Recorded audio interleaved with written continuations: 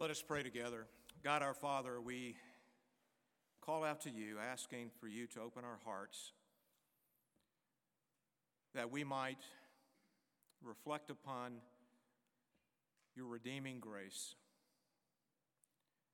that we might acknowledge our need of rescue,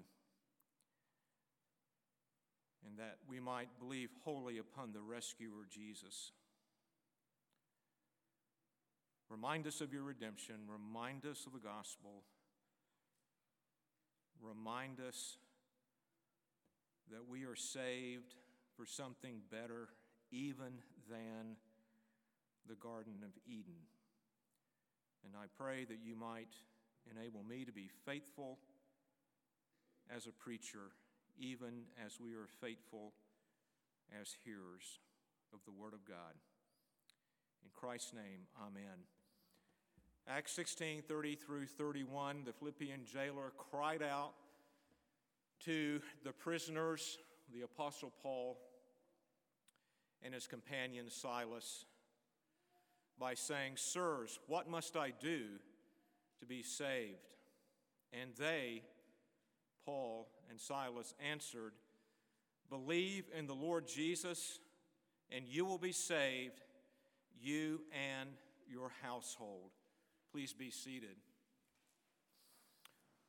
On September 26 of 2019, the offshore tug, the Bourbon Road, with a crew of 14, was about 1,200 nautical miles from Martinique Island in the Caribbean.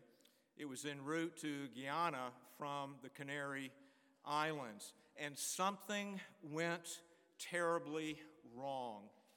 The tug began taking on water in the 110-mile-per-hour winds and 40-foot seas of Hurricane Lorenzo, a Category 2 storm at the time that quickly strengthened to a Category 5. The last communication from the crew of the tug was a distress signal.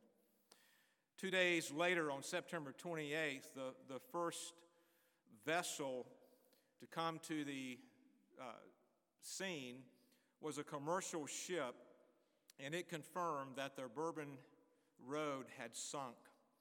A massive rescue operation was set in place. The rescuers came from 3 continents and several nations. The U.S. sent 2 NOAA P-3 aircraft and 1 Coast Guard C-130. From Europe, a French Falcon jet joined in the rescue. From South America, a French Navy frigate with its Panther helicopter also joined the search.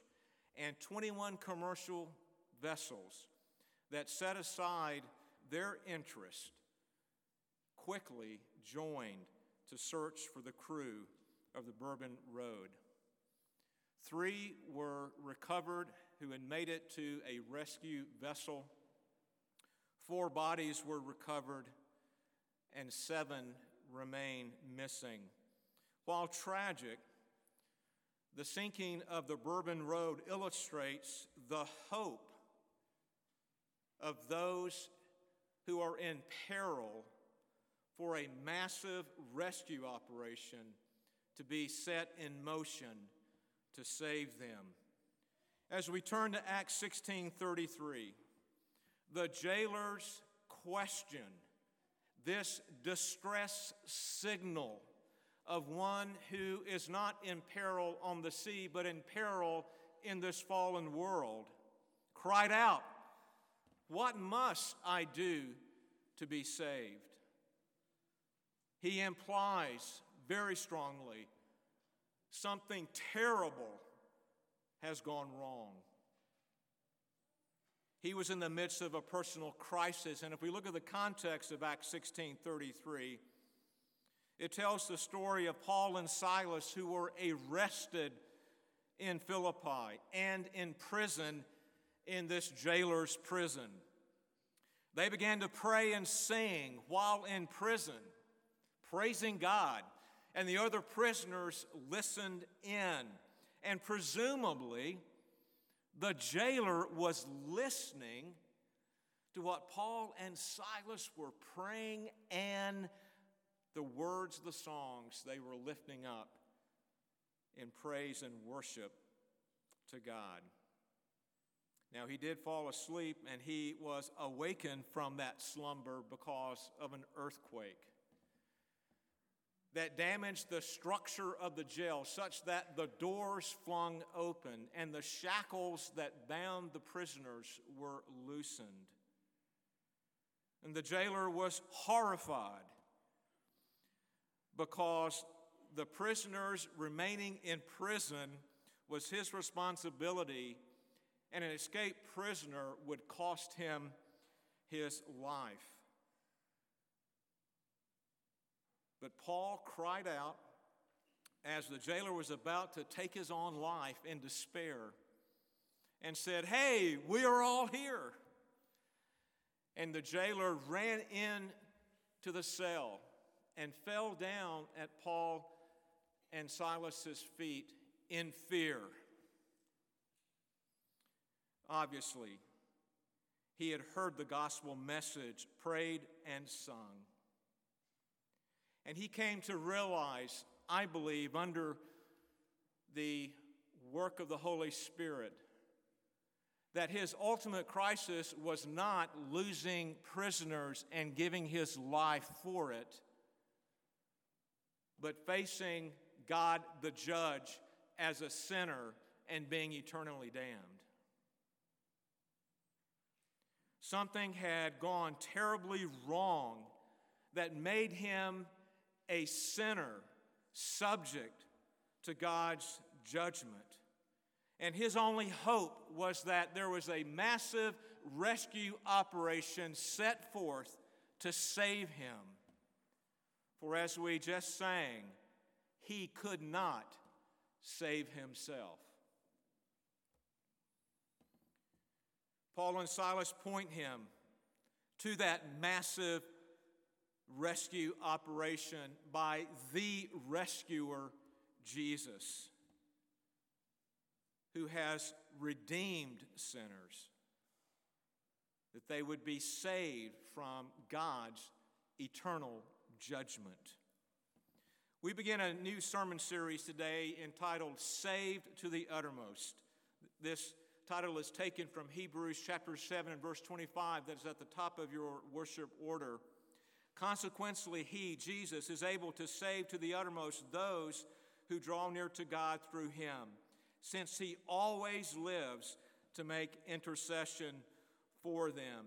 In this series, my hope and desire is for us to explore Jesus' massive rescue operation of redemption to save sinners.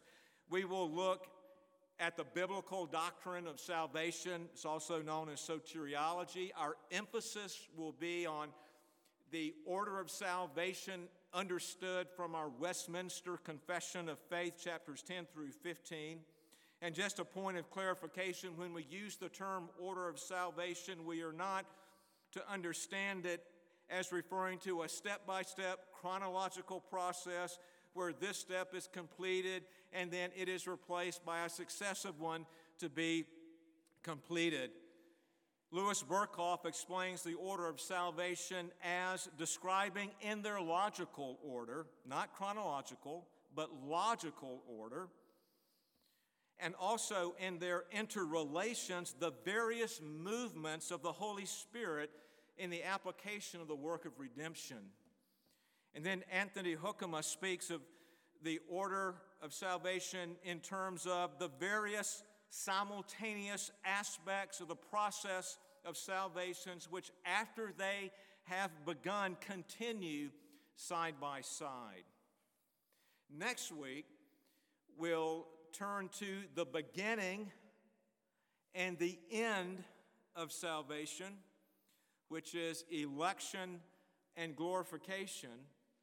And then in the weeks following, we will dive in to the means that God has sovereignly given that we might be saved, namely the external call, preaching, evangelism, regeneration, repentance and faith, which is conversion, justification, adoption, and sanctification. Today, my goal is to introduce this sermon series by helping us see the rescue operation, this massive work of Christ to rescue sinners from this fallen world in the context of the broader story of God's redemption history. You'll find, if you're here in the sanctuary this morning, you will find an insert in your bulletin, and that insert is entitled God's Story by David Arms.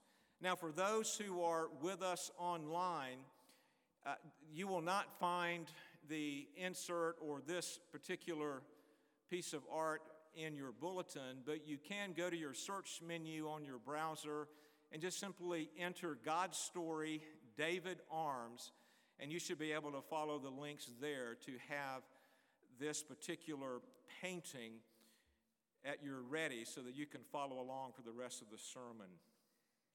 This painting was commissioned by Christ Community Church in Franklin, Tennessee back in 2007. Pastor Scotty Smith, the founding pastor of that church, said this: "I ache for someone to capture on canvas the story from which all stories come, God's story, as it progressively unfolds in the Bible history and in broken hearts." You'll find 4 panels of this painting reflecting the 4 parts of what we understand as the drama of redemption or redemption history: creation, fall, redemption, consummation. And I've included a link below the print of this painting so that you can access the narrative that Scotty wrote to help you understand the various elements that explains this grand story of God. And so let's look over this panorama of God's story of redemption in its 4 parts: creation, fall, redemption, and consummation. The creation story in Genesis 1 and 2 is very familiar. God created all that exists out of nothing. He created, as we read in chapter 1, verse 27, man in his own image, male and female, he created them. God placed Adam and Eve in the garden where he called them to subdue the earth and to have dominion over it, to serve as his stewards, his regent and co-regent, king and queen of his garden. And they could partake of any food from any tree in the garden but one. God provided for them. But the one tree, the fruit from the one tree, the tree of the knowledge of good and evil, in chapter 2, verse 17, they were not to eat. Thus God established the covenant of works with Adam. Adam served as the federal head. If Adam obeyed, he, Eve, and his descendants would enjoy eternal life. They would remain his perfect image bearers. They would continue in a right relationship with God. But if Adam, as the federal head, disobeyed and sinned, if he violated the covenant, chapter 2, verse 17 of Genesis, you shall surely die. In the first state of man, the state of innocence, Adam and Eve possessed the ability not to sin and to sin. Augustine of Hippo used the Latin phrases to depict this first state: posse non peccare et posse. Peccare, able not to sin and able to sin. In our theological tradition, we speak of Adam having both the liberty and the ability to sin or not to sin. That's the first state of man, the state of innocence. You'll notice in the first panel of David Arms painting a lush, vibrant, tall tree as the central element of that panel. You'll see a tag down at the left that says life. You'll also observe there are 3 chickadees that are singing with their beautiful bird voices, but they represent all of creation singing out in praise and adoration of God the Creator. The fruit of the tree of the knowledge of good and evil, as we referenced in chapter 2, verse 17, is unspecified. But yet in the painting, and by tradition, the prominent red apple in the upper corner of that first panel, as Scotty Smith observes, represents both God's gracious provision and the loving prohibition he placed on Adam and Eve.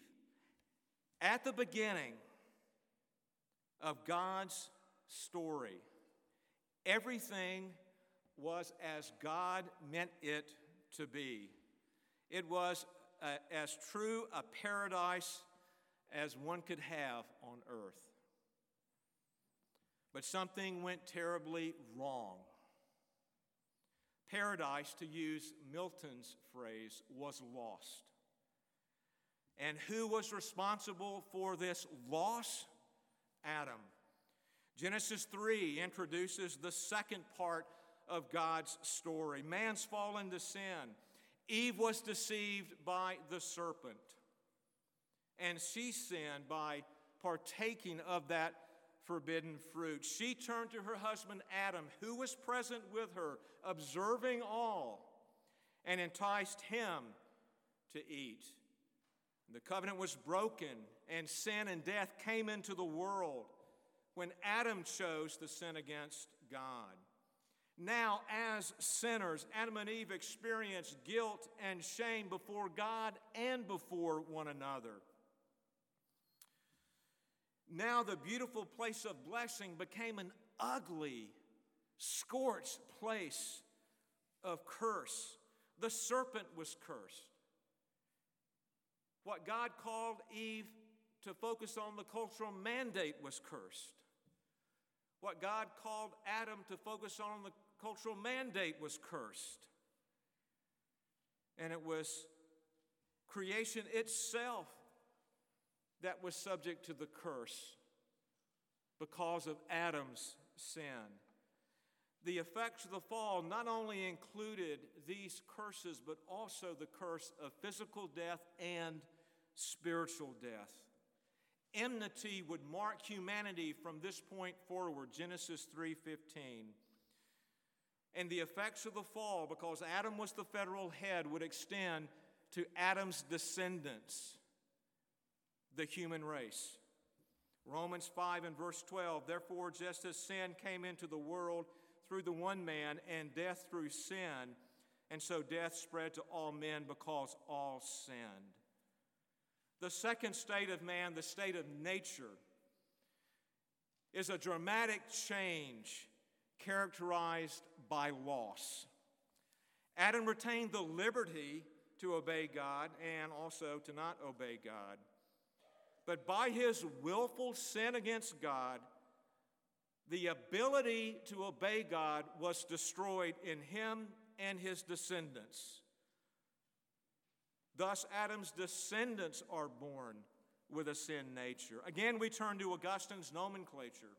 Non posse, non peccare, not able to not sin, is the result of the fall. In Genesis 3, nothing remained as it was meant to be. This is depicted in Arm's painting in the second panel. The tag down to the left is labeled loss. A tree remains the central focus, but look at that tree in comparison to the first panel. It is stunted, it is barren, it is lifeless. The sky is no longer clear, but overcast and cloudy, dark clouds. If you notice the ravens, one raven is looking to the left as if looking back, longing for the glory in the first panel that has been lost.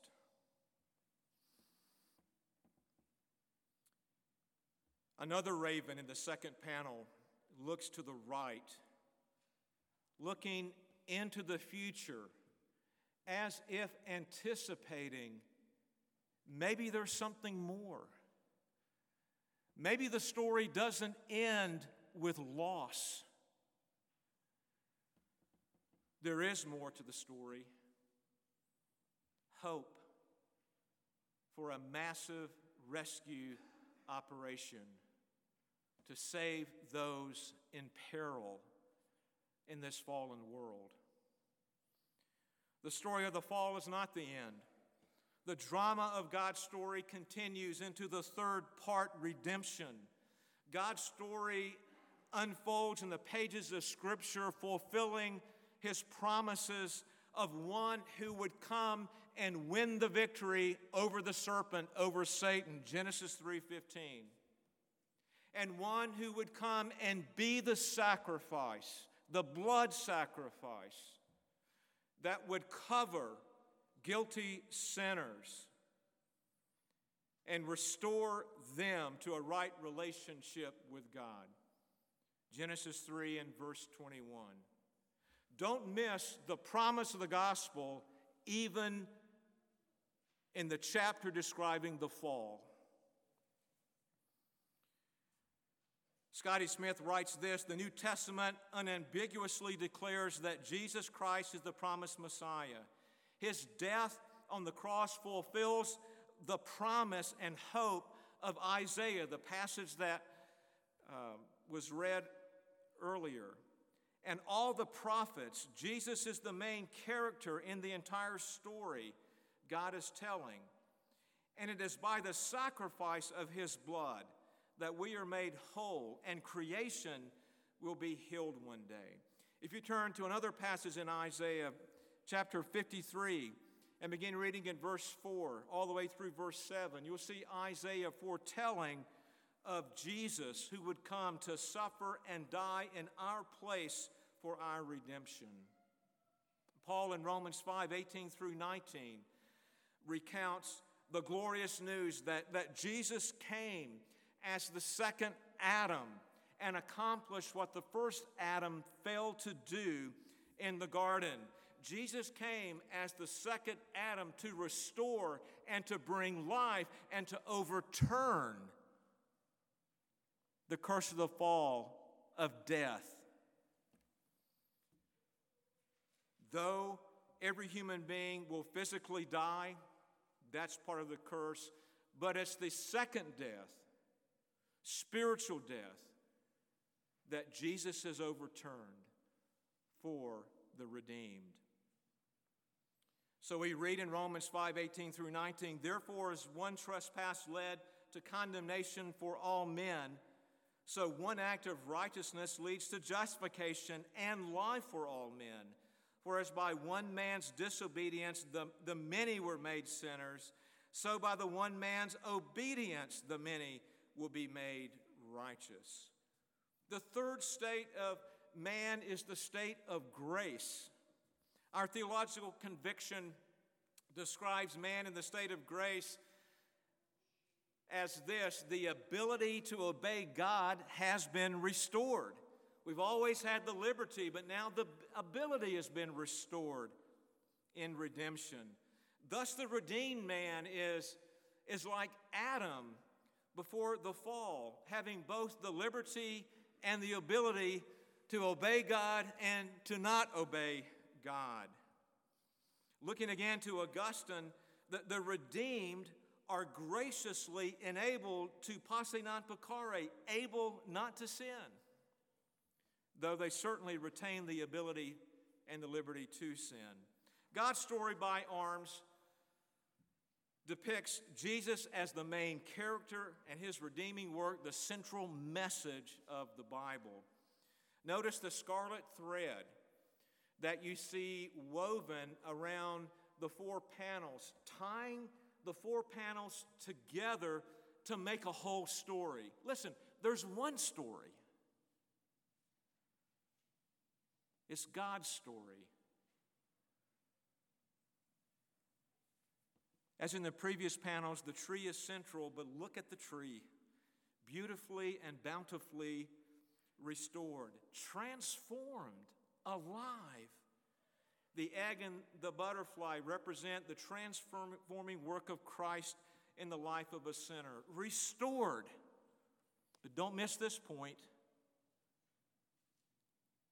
Not yet in full.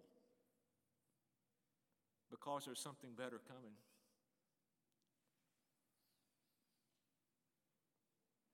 Life is restored, though not yet in full, to what God meant it to be. The effects of the fall are overturned by the love of Christ for sinners. You see the label of that third panel, and the word on it is love. Romans 5:8. But God shows his love for us in that while we were still sinners, Christ died for us. Something better. Consummation.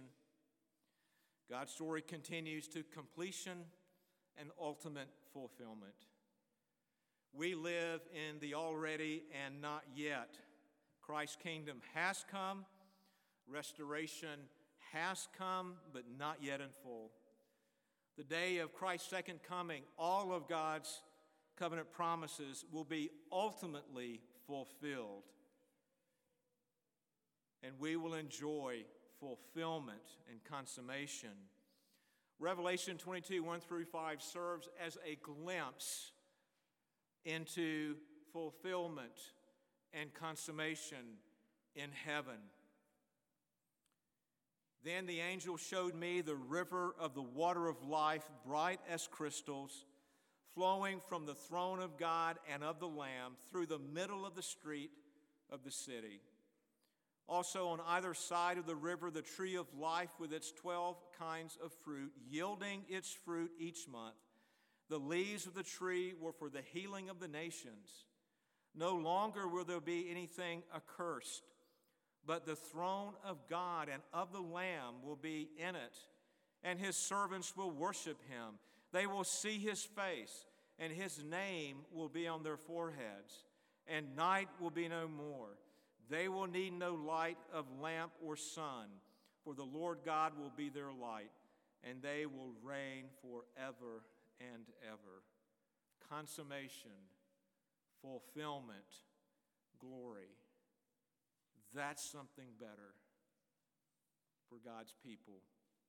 I would also encourage you to read at some point Revelation 7, 9-12, as we are given that beautiful scene as the elect from the nations are gathered around the throne and they worship the Lamb. Something better. Enmity completely destroyed. Fulfillment, glory, consummation. Scotty Smith remarks, the Garden of Eden was just a preview of coming attractions. All things, including creation, will be renewed and restored, and God's people will be redeemed and glorified, and they will be one people together. Of late, I have been longing for unity in the church. And it will remain a longing as long as we live in the third state of man, the state of grace. We see grace working, bringing people together. But we also see disunity in our country, but more importantly, in the church. As I live in the third panel, in the third state, I long for the unity of believers in full.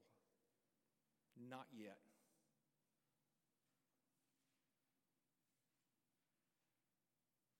But a day is coming when God's people will experience and live in perfect unity. And that will be in Revelation 7, when we are all gathered around the throne as one people with one voice, praising the one true God. There's something better, even than redemption. The purpose of redemption is for something better. Consummation, fulfillment, heaven. God's story began with something great, and it ends with something greater. The fourth state of man is the state of glory. Augustine describes it in this way: non posse peccare, not able to sin. The fourth panel of Arm's painting represents fulfillment. You see there abundant fruit, bluer skies, a fuller tree, much fuller, much more prominent, much majestic than the other trees. But the most interesting element is the spillover of the scenes. Do you see it on the right side of that fourth panel? It looks like he painted it, and when this was printed, he just cut it off. No. The intent of the painter was to show that the consummate fulfillment of God's story cannot be contained in a frame. It is too grand. It is too great. It is too massive. And this massive rescue operation that will be our study for the next many weeks points to a massive fulfillment that we can't comprehend because it's so great. Even the three birds. I'm sure somebody's asking, what are these birds? I'm going to tell you. These three birds are not naturally together. They're not found together. But they're portrayed together. A painted bunting, a hummingbird, and a goldfinch together. Again, pointing to the elect from the nations being brought together as God's people, unity, oneness. Their brilliant colored feathers represent the various sons and daughters of God from the nations gathered as one people in glory. What a beautiful way to describe the church triumphant. You know, some I've heard long, and I used to think this, I can't wait to get to heaven because it's going to be the Garden of Eden remade, revisited. That's not so. Heaven is greater than the garden. God's glorified saints will be together as one people, never plagued again with sin, free at last. In conclusion, the story of the Bourbon Road reminds us that we live in a world that is suffering terribly from the effects of the fall, and things go terribly wrong. And the only hope is a massive rescue operation to save. This story points us, however, to the greater story, God's story. The story began as God meant creation to be, and something went terribly wrong. Adam sinned, and sin and death were the result for him, for Eve, and for his descendants. But the raven in that second panel, looking to the right, looking to the future, points us to the hope that indeed a massive rescue will be undertaken. And that massive rescue mission was undertaken to save sinners from eternal judgment. The rescuer is the Son, the beloved Son of God. And it is because of this that the Apostle Paul and Silas were able to say to the jailer, "Believe in the Lord Jesus, and you will be saved, you and your household." It is why I am able to say, as I stand here today and as I proclaim to you, believe in the Lord Jesus, and you will be saved, you and your household. Because of this massive rescue operation, because of Jesus, the rescuer that came to redeem sinners, to rescue them and save them from eternal judgment, we are able to stand and declare to the world, believe in the Lord Jesus, and you will be saved, you and your household.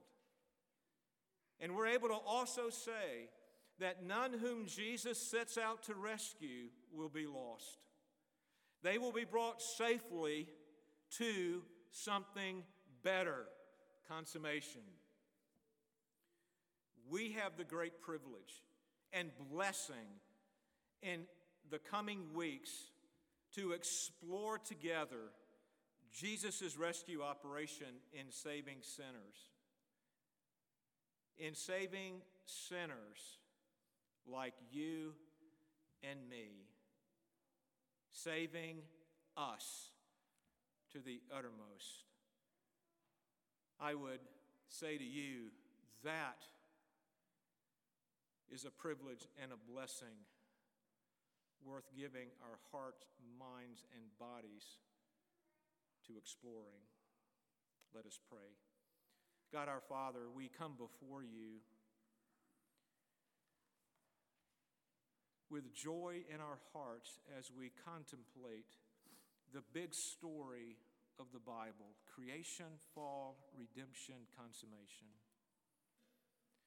Though we admit your story, you had every right to end the story at the fall.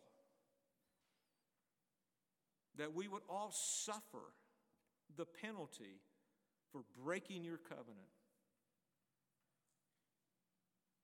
As our father, Adam, broke the covenant as our federal head. But Father, your love and grace and mercy are so beautifully seen, even in that raven, depicting another chapter of the story that is redemption and ultimately consummation. I pray, Father, that you would work such that we would not forsake this time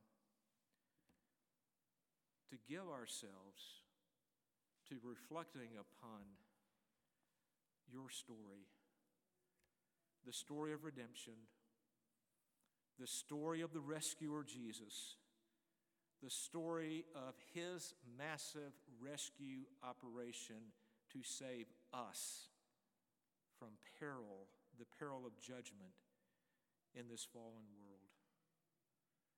And we pray and ask these things in Jesus' name. Amen.